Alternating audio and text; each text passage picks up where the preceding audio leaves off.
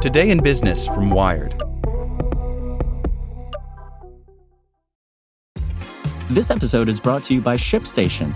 You know, some things take a lot of work, like sending little robots to far-off distant planets. And just as that's challenging, so too is running a successful e-commerce business, especially when there's so much to do.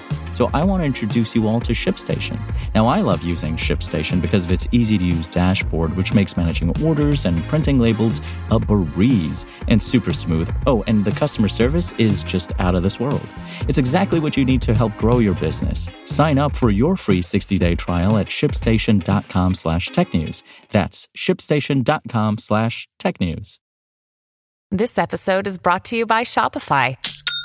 Forget the frustration of picking commerce platforms when you switch your business to Shopify, the global commerce platform that supercharges your selling wherever you sell. With Shopify, you'll harness the same intuitive features, trusted apps, and powerful analytics used by the world's leading brands. Sign up today for your $1 per month trial period at shopify.com/tech, all lowercase. That's shopify.com/tech. The iPhone 15 opts for intuitive AI, not generative AI. Apple ignored the tech industry's obsession with generative AI at the new iPhone launch, offering subtler AI features that make everyday tasks like photography and phone calls better. By Kari Johnson. Tech product launches in 2023 have become predictable. Everything now comes with generative AI features that will serve up chatty but knowledgeable text or mind-blowing images.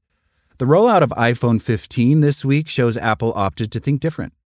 The new device comes with an A17 Pro processor, an Apple-designed chip to put more power behind machine learning algorithms.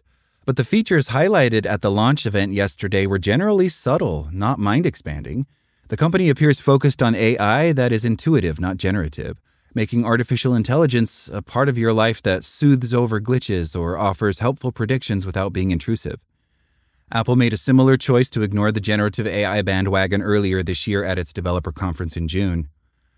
A new voice isolation feature for the iPhone 15, for example, uses machine learning to recognize and home in on the sound of your voice, quieting background noise on phone calls. As usual for iPhone launches, yesterday's event spent ample time on the power of the new phone's camera and image-enhancing software. Those features lean on AI too, including automatic detection of people, dogs, or cats in a photo frame to collect depth information to help turn any photo into a portrait after the fact. Additional AI-powered services are also coming to newer iPhone models via the new iOS 17 operating system due out next week. They include automated transcription of voicemails, so a person can see who's calling before picking up a phone call, and more extensive predictive text recommendations from the iPhone keyboard.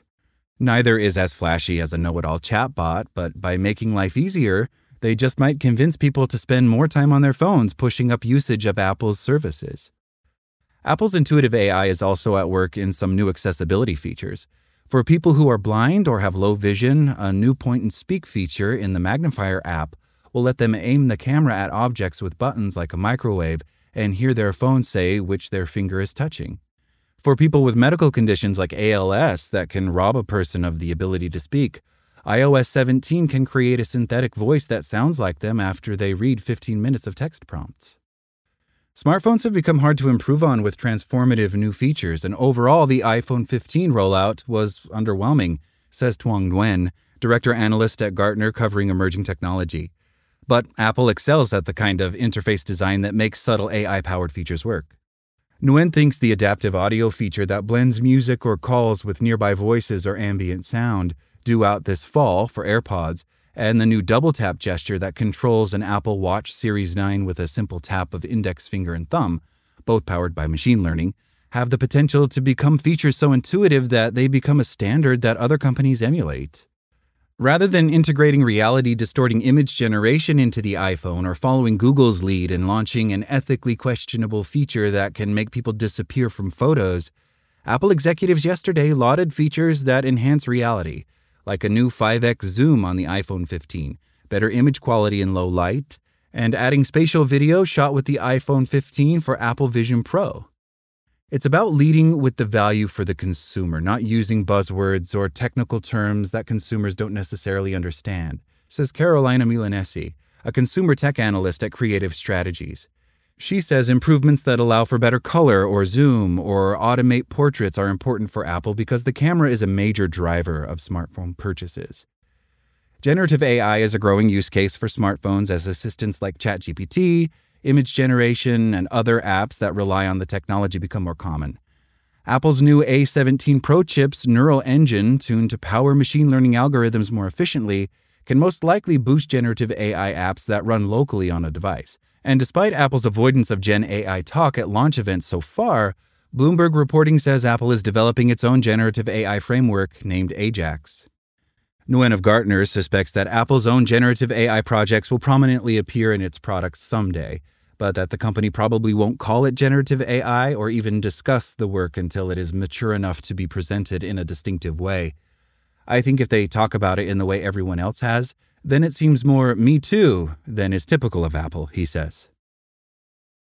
Thanks for listening to Wired. I'm Zeke Robison, and for more stories just like this one, visit us at wired.com. Like what you learned? Subscribe everywhere you listen to podcasts and get more business news at wired.com/business. Want to learn how you can make smarter decisions with your money? Well, I've got the podcast for you. I'm Sean Piles, and I host NerdWallet's Smart Money Podcast. Our show features our team of nerds, personal finance experts in credit cards, banking, investing, and more. And they'll help you make the most of your money while cutting through the clutter and misinformation in today's world of personal finance. You'll get clarity on strategies to help you build your wealth, invest wisely, shop for financial products, and plan for major life events. Listen to NerdWallet's Smart Money Podcast wherever you get your podcasts.